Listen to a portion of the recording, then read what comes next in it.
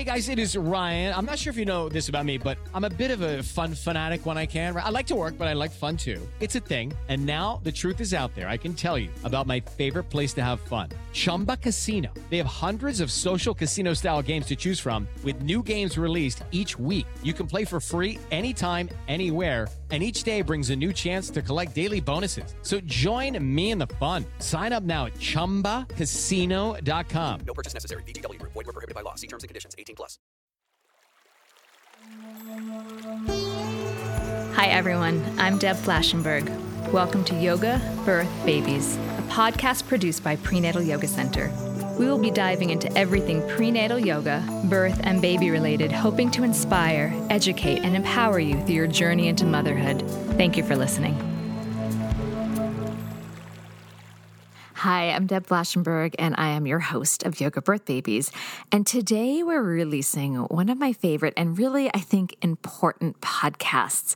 It is talking about having a baby after the age of 35. It's really important to me and very personal to me because I had my first child when I was 37 and my second when I was 40. And I hated being called a geriatric pregnancy. I didn't like the pressure that I felt around me about getting pregnant and kind of the looks and conversation about pregnancy at that age. And I know a lot of the students I work with are surrounding 35 or well past 35. And I want us to talk about that and demystify this conversation and take some of the fear away from having a baby a little older. So to have this conversation, I have maternal fetal medicine specialist Shannon Clark.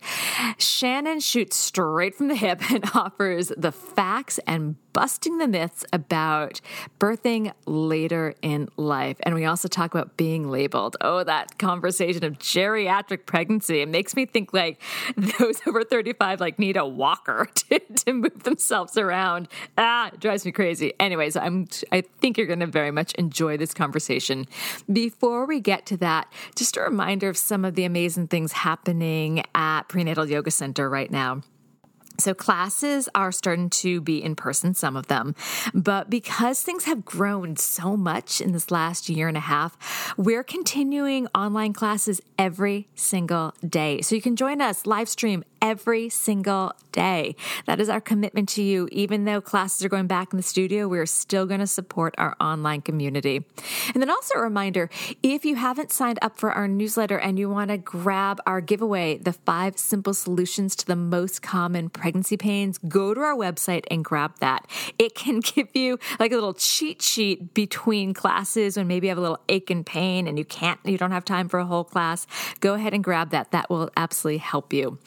And then we have had some wonderful ratings and reviews recently, and it's really, really touching when people write how this podcast supports them. I read it. I get teared up. It means so much to me that people are doing that. So if you haven't done that, please take a moment and do so. All right, last 2 things I want to talk about. Teacher training. We have 2 more online for 2021. And I have to tell you, I'm not sure about 2022. I think maybe we'll do a winter online or maybe we'll do in person. Things are kind of up in the air, so I don't know. So those that are teachers interested in the PYC methodology, keep an eye on our website because I'm not quite sure what's going to happen with 2022. I don't think anyone's quite sure what exactly is going to happen in 2022. And then a last little announcement to make. We have started to partner with Boober. Don't you love that name? So the founder and I, Judd Shapiro, she and I have known each other for almost 20 years.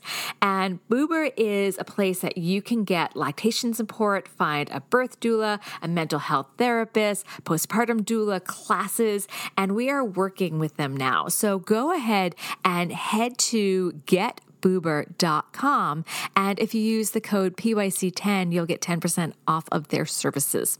All right, that's enough of me. Let's take a quick break. When we come back, please enjoy my conversation with Shannon. Hi, Shannon. How are you today? I'm doing very well, thank you. I'm so excited to speak with you. So I found your work by kind of taking a deep dive through Instagram, and you know how like one thing can lead to another, and you keep finding people. And when I saw what you do, babies over 35, that really resonated with me because I had my babies well over 35, and I was really nervous about that whole 35-year-old thing that so many of us hear about. So when I looked at your website, looked at your social media, I thought, okay, here's someone I need to reach out to. So I know you're incredibly busy. So thank you for taking a little time to speak with me.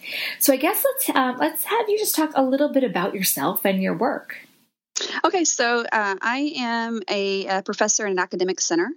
So I actually did 4 years of OBGYN residency as a general OBGYN. But then I decided to subspecialize in maternal fetal medicine. So that means there's multiple things that can be called: maternal fetal medicine specialist, perinatologist, high-risk obstetrician are the most popular ones. So basically all my patients are now women with maternal and or fetal complications in the pregnancy, which would require additional care. So that's what I do day in and day out. We cover labor and delivery. I also do research and education as well as being part of an academic center. I finished my fellowship in roughly 2007, became double board certified by 2011. And so I guess I've been what you consider legit double board certified since then. So it was a long road, but I'm finally here. Lots of babies. I'm sure you've seen along your way. So what attracted me to your story is that you had babies later in life. Can you tell me a little bit about your story, your path? Yeah, so I trained for a long time. You do 4 years of college, 4 years of med school, 4 years of residency, 3 years of fellowship. And I got to my mid-30s and I still was single. And around 36, 37, I was if I don't find the right guy, that's fine. I'm not going to settle. If I don't have kids, that's fine too. And then, of course, I met my husband right after I turned 38, and he had just turned 38 as well. We moved pretty quickly once we realized that we were the one, if you will. So we were married by 39. I tried to start, get pregnant right away, ended up with a miscarriage through natural conception. Shortly thereafter, I just turned 40. Then we started having, some really deep thoughts. I was 40 in conversations. I was 40 and we knew what their risks were. I did. So we went to talk to a fertility specialist friend of mine. And once he laid out the statistics and the fact that I was already 40 and had miscarriage, that he recommended going through IVF. So we did that. And little did we know we would be 5 cycles of IVF. And out of those 5 cycles, I ended up with 30 plus eggs retrieved, and only 16 embryos made it to the genetic testing phase. And out of that, those 16, only 1 was genetically normal. Unfortunately, that transfer, the embryo did not take. So ultimately, around age 42, we opted to try egg donor. And we ultimately did get pregnant with twins via egg donor. And I delivered about 9 days shy of my 43rd birthday. And they are soon to be 4 years old. So it was a long journey and one that was not easy. But ultimately, we did conceive, and I'm very grateful for the technology that was there that allowed me to have my babies. Do you feel like that you've been through this huge cycle on your own, that you have a little more, you can relate to what your I would say students, but they're not students, they're patients. Yeah. So, not so much, because a lot of my patients the fertility part is not their issue. What I can relate to them more deeply now on a deeper level, if you will, is, my pregnancy was complicated. I ended up with a very short cervix at around 21 weeks, was on hospital bed rest for 2 months. Oh, wow. And then delivered them because of a placental abruption at 31 weeks and 1 day. I was actually hospitalized on the labor and delivery unit where I work every day. The nurses that I had worked with for years took care of me. The physicians that had trained me took care of me. So I definitely had much better appreciation for women who either had multiple gestations, delivered early, were on hospital bed rest, had NICU babies. I experienced all of that. So that was very eye-opening, to say the least. Mm-hmm. So I know that a lot of people, first, I'm so happy to hear that your babies are not babies at 4. Yeah. But I mean, placental abruption at 31 weeks, that's significantly early. Most people, if those that are listening don't realize, but 37 to 42 weeks is kind of the gestation. 31 weeks is quite early. So right. That's wonderful that they're thriving. So I know a lot of people get really anxious about the idea about getting pregnant 35. I know for me, I met my husband right before 35 and babies were on my mind all the time. Babies. Yeah. So I'm like, oh my God. Kind of like what you said, like you knew it, you do it, you go. And, so I was really freaked out, but I also grew up hearing about my grandmother had my mom at 40. This was back in the 40s. She thought she was going through menopause and she was pregnant. So I'd also heard that in my family. So I had kind of this idea of like, it can happen. Can you talk a little bit about the facts and myths about advanced maternal age? And I'll also say that I had my daughter at 40 and my son at 37. And at 40, I did not love being called a geriatric pregnancy. Yes. Yeah. So let's talk about that. There are some pretty unflattering names, or no, I wouldn't say names, labels that are placed on women after age 35. And, those have been around for a long time, and hopefully one day that'll change to something more appealing. But, it is what it is. Geriatric. I'm like, should I get my walker and stroll in? I know, right? Advanced maternal age. Then you have elderly prima gravida, elderly multigravida. I mean, elderly and geriatric. I mean, come on.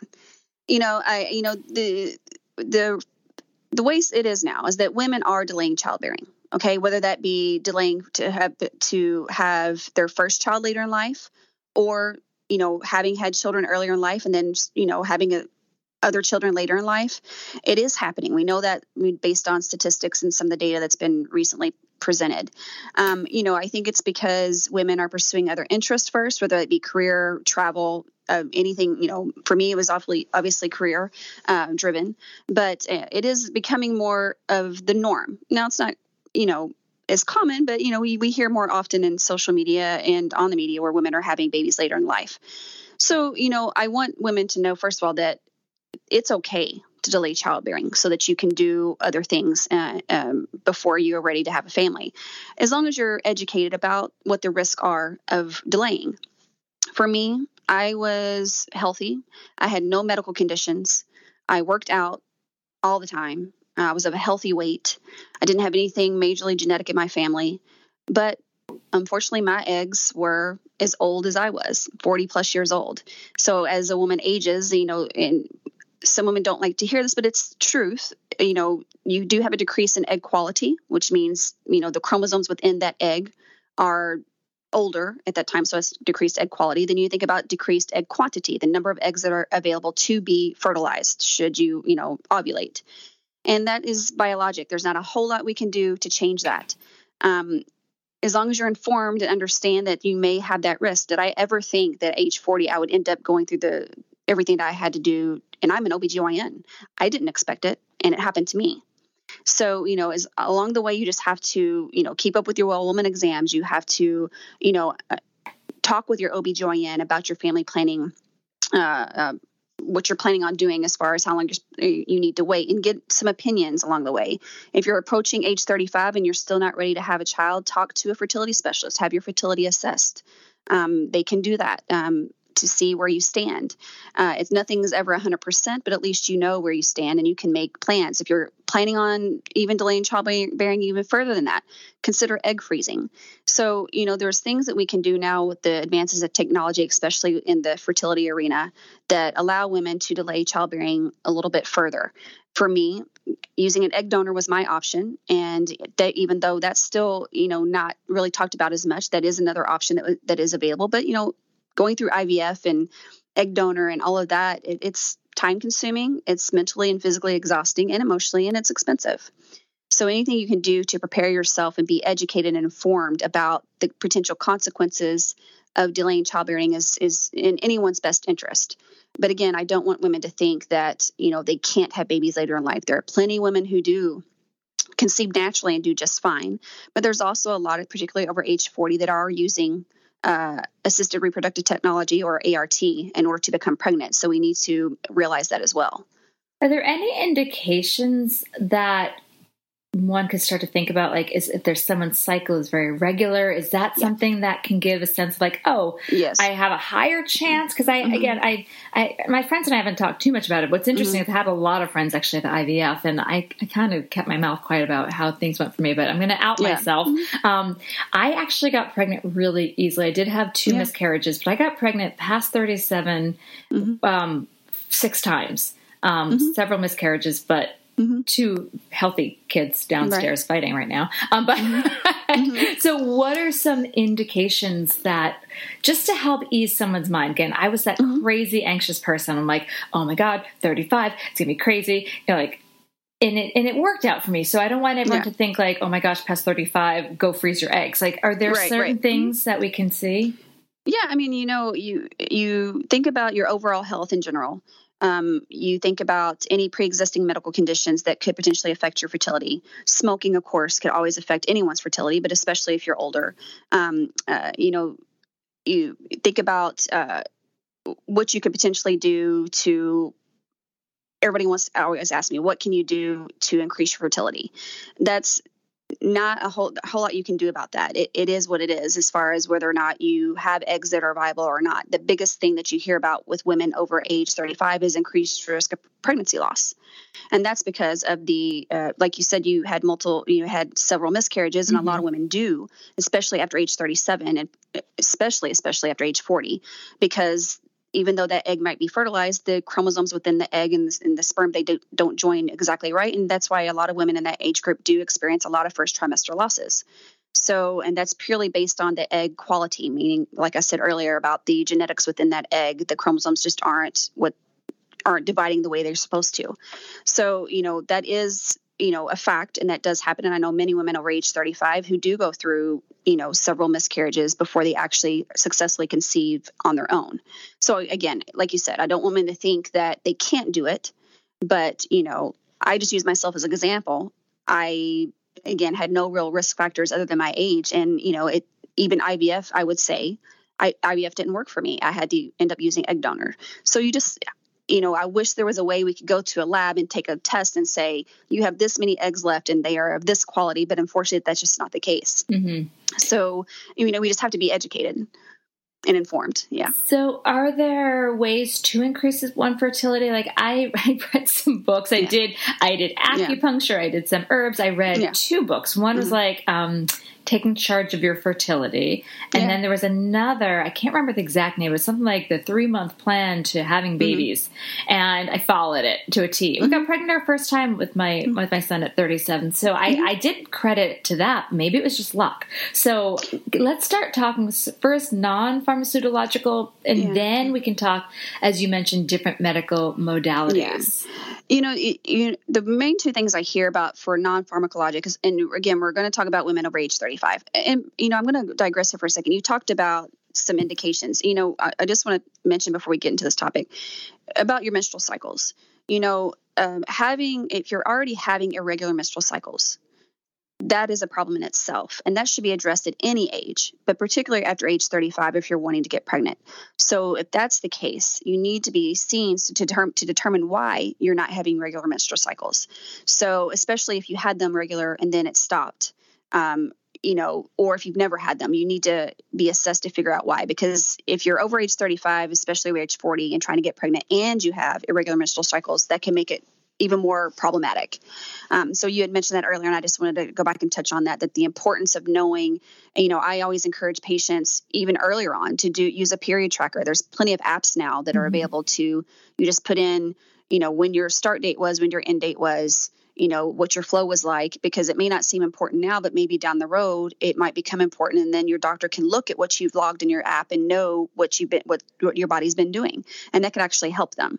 So I'm sorry, I just wanted to digress a little bit. No, I'm glad you did, because I forgot. I did those things. I had some sort of tracker. I was taking my temperature. It was quite the production.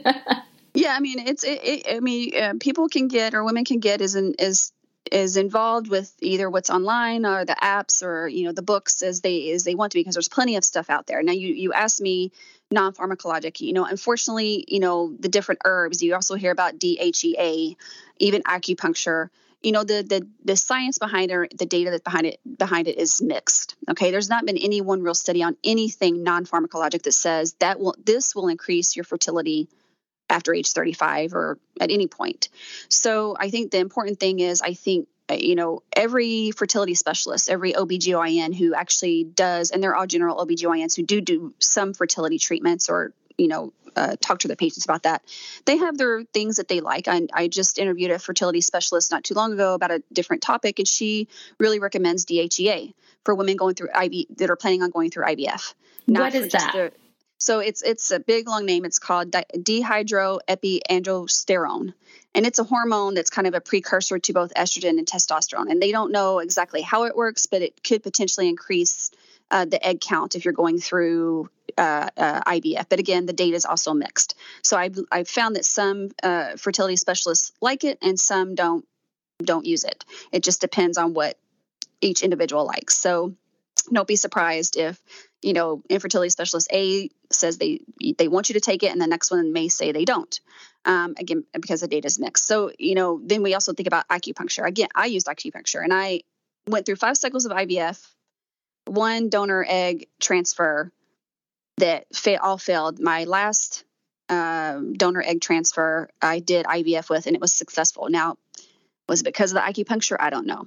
What I think personally about acupuncture, based on everything I've read in regards to infertility and acupuncture, I think what it does help is the stress level.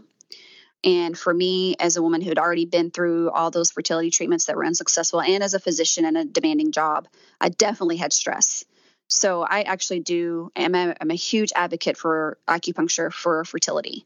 I think that it actually helps the quality of the eggs? I don't. But I do think it helps the stress level, which it really can be a factor in any woman trying to conceive. So those are really the only 2 non-pharmacologic things I would bring up, because there really isn't any real science behind anything else when it comes to increasing egg quality or quantity after age 35.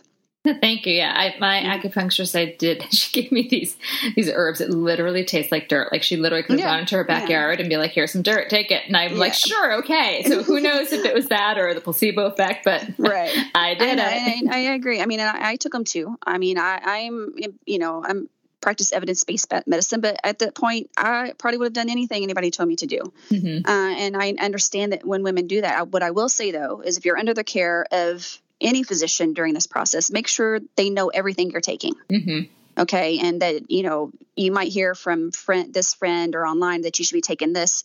If you decide to take it, or at least ask whoever's taking care of you during this process, if they recommend it, so they at least know that what you're considering taking. Yes, absolutely. And so let's now shift gears to medical modalities, because I had a friend that did, I think it's called, Clomid.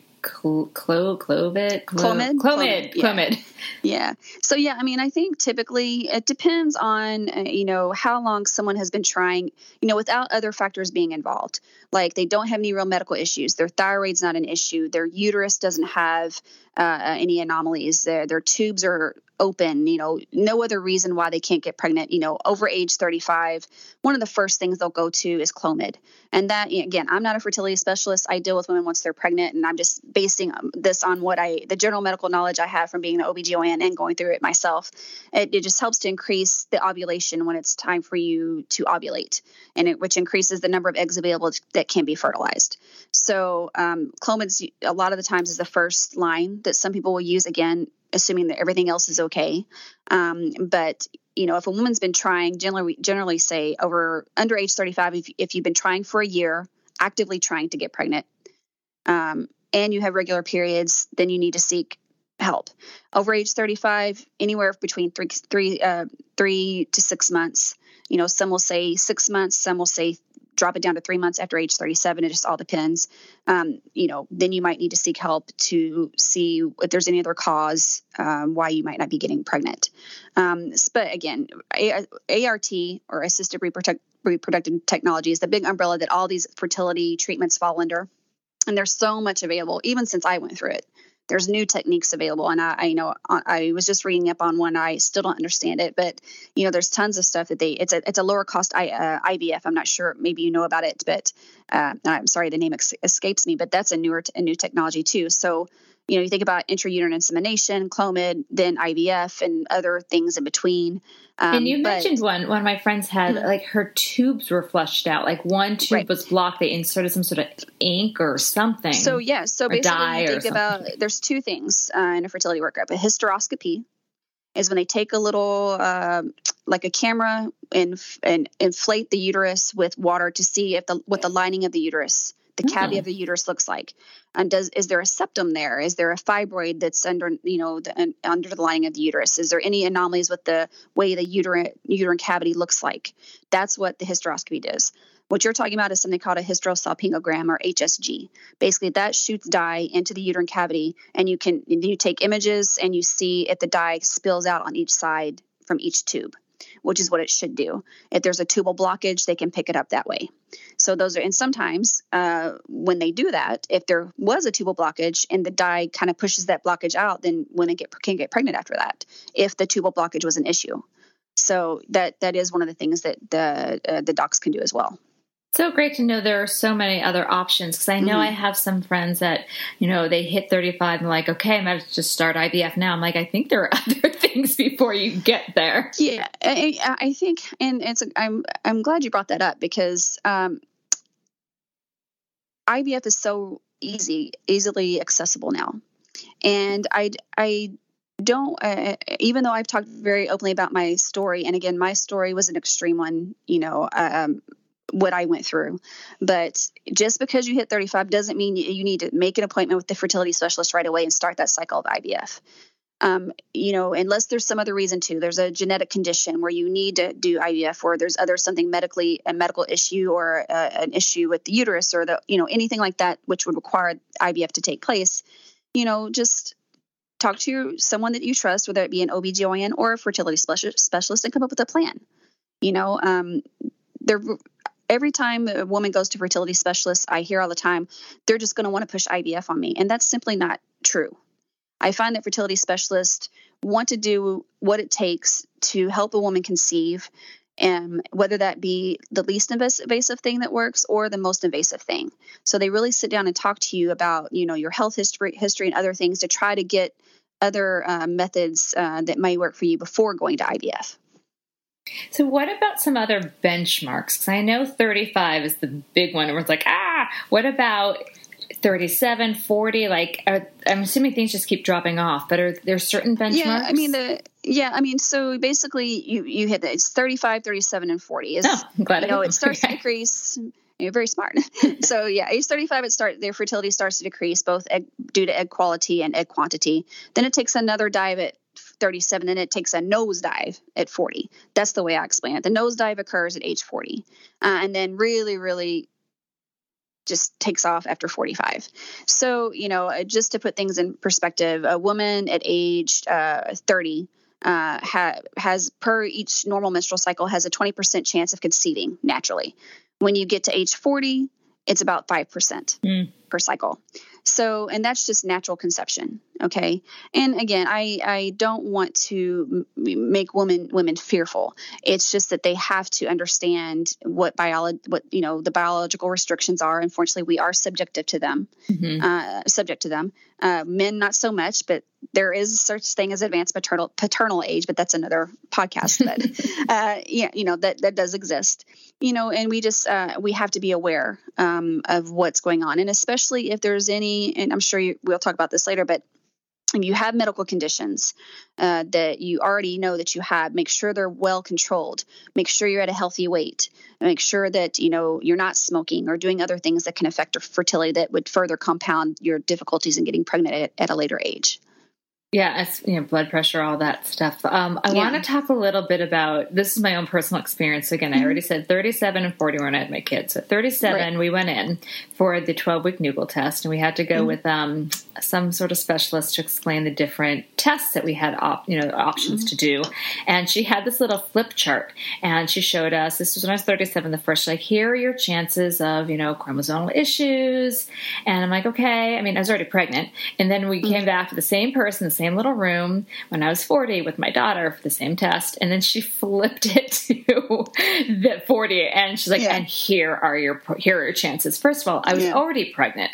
So I felt like it could have been done a little bit differently. And shouldn't these things, I don't know, I'm not sure how someone would do it, but it seemed very scary then and there. No, it is. And that's a difficult part. Listen, you probably went to, was it a geneticist that you went to? Yes. She was just part, like, it wasn't a separate appointment. It's just like, we had the nuchal test, but first we talked to the geneticist and then we go in for the test. But it just seemed the way it was delivered. It's like, I was already 12 weeks pregnant. Yeah, so. I understand. Now, there's some people that are much better at delivering that kind of information more gingerly than others, but there's really no easy way to deliver that. You have to inform the patient. That's what they're there for, is genetics counseling based on their age. I mean, and when I saw the stats, I don't know if they could have served it on a silver platter with rose petals. I still would have been freaked. I mean, yeah, I guess you're right. I'm an OBGYN, and I was supposed to know about this stuff, and it still freaked me out. So, I will defend the medical professionals to some degree, because I really think it's hard counseling a woman about that particular aspect, the genetics component, and the increased risk for having a baby with chromosomal anomalies or pregnancy loss, which could result in pregnancy loss.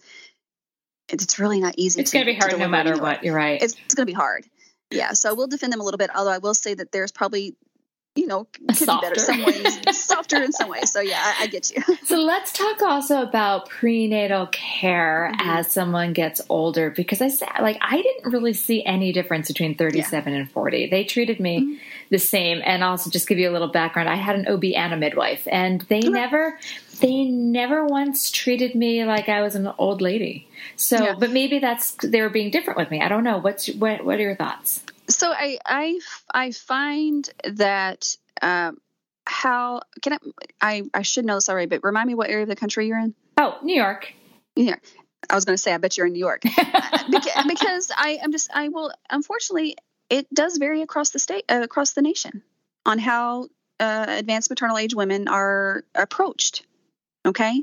I know in California, it's kind of similar to how New York is as far as how they treat women of advanced, especially over age 40. And then some areas of the country, they are getting gazillion tests just because they're of their age alone, even if they don't have any other medical issues. So it is kind of geographical. I will say that. But for me, I mean, I'm in the South, and I will tell you that, and I'm a woman who deals with high risk pregnancies. I had a high risk pregnancy. Basically, the first hurdle, let's just talk about a woman over age 37 to 40. The first hurdle they have to get through is the antenatal screening to see what the risk is of having genetic defects, okay? Or a baby, the most common one we think of as trisomy 21. Once that's cleared up, then the next thing is you get your anatomy scan at, say, 18 to 20 weeks. Once that's cleared up and we are confident that, are pretty certain that everything is okay in that regard, as long as she's healthy weight, otherwise healthy, not a smoker, no true pre-existing medical conditions, or she might have something, but it's well controlled and was well controlled before she got into the pregnancy, she can be managed pretty much as any other patient, with the knowledge that based on age alone, even in the healthiest 40-year-old, even in the healthiest 37-year-old, women that are pregnant at advanced maternal age are at increased risk for certain things. And a lot of women don't like to hear this, but it's true. You are at increased risk for pregnancy loss, and we already discussed that. But again, once you get past the antenatal screening and you make it to 18 to 20 week scan and that looks okay, then that hurdle's kind of crossed. But after that, you are at increased risk for diabetes, high blood pressure, and subsequently preeclampsia, having preterm birth, which could ultimately lead to low birth weight baby because it's preterm, cesarean delivery, and placenta previa. Those are the main things that a woman, based on age alone, is an increased risk for as an advanced maternal age woman. Oh, I'm so interested. Can I ask one thing? So everything else made total sense, but placenta previa, first of all, for those that are listening, maybe like, I don't know what it is. It's when the placenta is covering the cervix, but so interested. Why would previa be something? So, I don't know. I appreciate your honesty. Anybody knows. But I will tell you that I personally think it's because of the age of, the uterus is not, beholden to the same age constraints that the eggs are. For example, that's why women who are in their 60s, and even we've heard of 70s in other countries, got pregnant and carried babies in their uterus, because the uterus doesn't have the time stamp that the ovaries do. But I do think there's something to be said with a woman at 40 getting pregnant. Maybe it's that the placenta just doesn't implant in the ideal position that it normally would. It gets a little saggy. Does the uterus get a little saggy? No, I don't know. I mean, I just think, you've had 40 years, we'll say 25 to 30 years of periods of menstrual cycles, and it's a 40-year-old. I'm just saying. Yeah, no, it's just so interesting. Like everything else made sense. I wish I had an answer. Yeah, I'm like Previa, interesting. Okay, yeah, very cool. So yeah. So no, I wish I had a really sexy answer for you on that one. That's okay. Unfortunately, So, all right. So everything's going well. Someone's had their anatomy scan, either 16, 18, 20 weeks, somewhere in there, going well. And then how does that affect? And I've had students say, oh, my care provider wants to induce me early. I'm 37. I'm high risk. Does someone, just because they're 30 plus 35, have to be labeled high risk, even if everything else is totally fine? So I still label them as high risk because it just tells, first of all, I don't want to label anybody. I mean, that sounds so terrible to label somebody. But in my mind, even though she has no significant pre-existing medical conditions, otherwise the baby's growing fine, she's having everything fine, I still need to know and keep in the back of my mind that she's at increased risk for these certain things based on her age alone. We shouldn't ignore that. Okay. And I need to be prepared for that. But as far as, am I going to deliver her early if she's otherwise uncomplicated? Am I going to make her have a C-section? Am I going to, tell her or a ticking time bomb? No, I'm not going to tell her that. And, in an otherwise uncomplicated, and I'll just use 40-year-old pregnancy who's been doing beautifully all along, 39 weeks and above is fine. And try for a vaginal delivery unless she's had a previous C-section or needs a C-section for any other reason. So, you don't VBAC after for older parents? No. Let me back up. Okay. Yes, absolutely. We do VBACs all the time. I'm just saying, unless she needs a C-section for whatever other reason. Got it. There are some women who have gone through fertility things and had fibroids removed. That's a common thing. They had fibroids removed and entered the uterine cavity. If that happens, then you need to have a C-section. You should not labor. Okay. Yep. Or if they had a big septum removed, and you think about those things. There are things that happen like that would require that you have to have a C-section instead of laboring, and that's just to prevent the risk of uterine rupture. But yes, in my practice we routinely do offer a TOLAC or a trial labor after cesarean for women with a prior C-section if they are good candidates. That's a whole other topic as well. But there are ways for us to that. I'm finding this really interesting. I am an advocate for that. Absolutely. I am an advocate for that and the right candidate. And we have ways that we try to determine to the best of our abilities who's a good candidate. And we counsel our patients that way. This is so interesting. Okay, we're going to take a super quick break. When we come back, I want to talk about the actual birth for someone that I'm going to put again in those quotes because I'm kind of having fun with this now. A geriatric pregnancy. Okay, we'll be right back. This is the story of the one. As head of maintenance at a concert hall, he knows the show must always go on. That's why he works behind the scenes, ensuring every light is working, the HVAC is humming, and his facility shines. With Grainger's supplies and solutions for every challenge he faces, plus 24/7 customer support, his venue never misses a beat. Call quickgrainger.com or just stop by. Grainger, for the ones who get it done. Man, that sunset is gorgeous. Grill, patio, sunset. Hard to get better than that. Unless you're browsing Carvana's inventory while you soak it all in. Oh, burger time. So sit back, get comfortable. Carvana's got thousands of cars under $20,000 just waiting for you. I could stay here forever.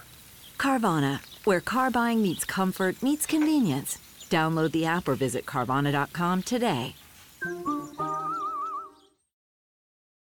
Okay, so let's talk about, you've done an excellent job, and thank you so much for sharing all this information. We even talked about like the prenatal care would differ, but what about the actual birth itself? Is there anything different about how the birth process is going to go? No, there is nothing different. Nothing. I'm not going to, monitor them any differently. I'm not going to do anything differently than I would anybody else. The only thing is that there is that slight increased risk of needing a cesarean delivery based on either arrest of labor for whatever reason or for fetal indications. And it's not like it's a gazillion fold increased risk, but, women of advanced maternal age, or extremes of age, I should say, are an increased risk for cesarean section. So that's the case. But again, I would allow any woman, to labor over age 40, as long as, that's what's indicated. What's the reasons? I don't know if you know them off the top of your head, why someone is at an increased risk for cesarean birth above 40? Yeah. That's another thing, that's based on all the studies that have been done, on women in this age group. We don't really know why. Is it because of the pelvis? Is it because of something else? I mean, is it because of more of a fetal indication? We haven't really been able to tease that out. I don't know that we would, because there's so many confounding factors in any kind of study you would do to try to answer that question. But we just know that, there is a slightly increased risk that a woman in that age group would require cesarean, especially over age 40. Again, I don't know that we'll ever get a real clear-cut answer on that. It's hard to study those types of things. This is so interesting. So you mentioned some of the risks, like higher chance of preeclampsia. Are there any other risks that somebody that they're above 35 should consider or think about? Like, is there increased gestational diabetes? I'm throwing that out. I don't know if that's true. Yeah. So the main things I had mentioned were diabetes and high blood pressure. And then, if you have either one of those, that increases your risk of preeclampsia. Having diabetes increases your risk of preeclampsia. Can you explain preeclampsia for those that are like, I've heard this word, but I don't know what it means? Yeah. So preeclampsia is a high blood pressure disorder of pregnancy. It typically occurs after 20 weeks of pregnancy, and it includes elevated blood pressures and some form of damage to one or more organs. Typically, you think of the kidneys first, where you can start spilling protein. The liver, which the liver can have elevated liver enzymes or a liver function test. Women can have a headache because it can affect, the way I describe preeclampsia, it kind of affects the organs that have the smallest blood vessels, which be the kidneys, the liver, the brain, because women can get headaches that way, and the placenta. For sure. So the placenta is a bed full of small vessels. So a woman with high blood pressure and subsequently preeclampsia, the placenta could be affected, and the baby may have some growth issues. So, preeclampsia is a serious condition, and it's only occurs in pregnancy. The way to cure it, I think it can be after pregnancy too, like right after birth. Well, so to me, I mean, yeah. So for postpartum, in the postpartum period, you can. Okay. You can have postpartum preeclampsia. So there's women who had preeclampsia in pregnancy, got delivered, it clears up. They can also develop it again or have a resurgence of it in the postpartum period. Then there's women who delivered, didn't have it, and then represent in the postpartum period with preeclampsia. So it can occur after 20 weeks of pregnancy, and then even in the postpartum period, up to 6 weeks, but typically within the first 2 weeks.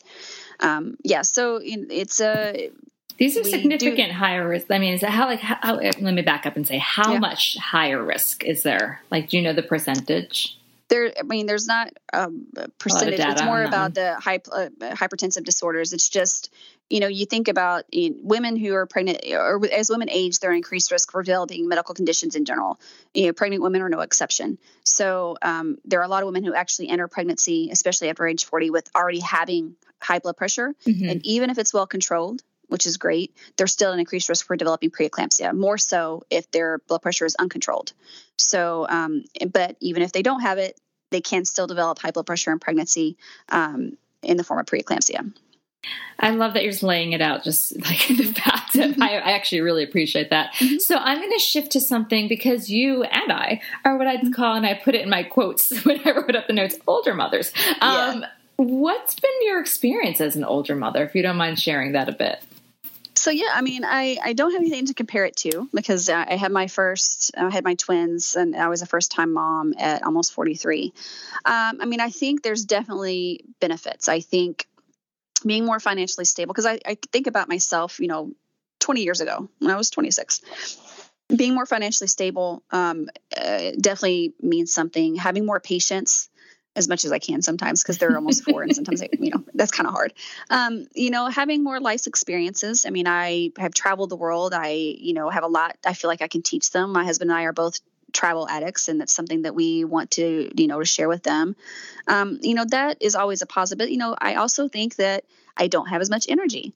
we just tried to, or we did teach them how to ride bikes this weekend. And I thought I was going to die because I was trying to run behind them. I mean, 20 years ago, I would have had a lot more energy, so you think about just the normal day-to-day stuff as being an older mom for me. But I do think also, despite the fact that it's becoming more common, there are things that are said about being a mom in this age. I get a lot of, well, you're going to die by the time you graduate high school. I mean, people can be very crude sometimes, but overall, it's been a very positive experience for me. I've had lots of support from my family and friends, and I think they're well adjusted. And I think my husband and I have done a very good job of trying to, make sure that we're, taking into consideration, sometimes our lack of energy level when they're little, and, finding ways to make up for that. What is your experience? What do you think? Well, I am also 46, so we are pretty much in the same place. Yeah. I liked having my kids older. Again, I didn't have younger ones and like a break, but I agree with you. I really enjoyed traveling. We traveled a ton, and we just don't travel quite the same. They're a handful. They're 6 and 8. And, if we did, I had these ideas, I had grand ideas when I was pregnant, like, we're going to travel all around Europe with our babies, and that we would basically just be finding playgrounds in different countries. I'm convinced. Yeah. Or different children. It's funny you say that, because we took them to France last year, and that's all we did. I mean, playgrounds? We literally went to every playground that was in Paris. I mean, we saw every single playground. I mean, it was fun. It's just a different way to travel. I mean, it's different. Not. We're not doing the wine tastings that we did before, right? I know, exactly. But there's something I do like about being an older mom. I got the traveling, and I like to think I have a little bit more maturity and insight to who I am, and by that, I talked to my mom about this because she had my brother when she was 27 and me at 30. So really almost a 10-year difference. I had 37 and 40. And what she talked about is she sees in me being a little more confident of who I am as a person, a little more grounded, and just a little more life experience. So I wanted to have that conversation with you, because we do have people out there that get anxious, like, I'm hitting that. Is it, there can be great benefits to being an older parent. Yeah. So I just wanted to have that conversation. No, as well. I definitely think the good far outweighs any bad. Whether the bad is coming, what your own doubts are might be about being an older parent, or what society puts upon you. And society does put a little bit on you, being an older parent. I mean, I do get some looks when I go to the playground. Well, you're also in Texas. I mean, I think things are a little different there than New York City. Yes. Again, it goes back to the geography. I mean, I hear, and I have women all across the country reach out to me, and women in this area of the country don't experience the same things that women in your area do, or especially in California. It's much more common and much more accepted.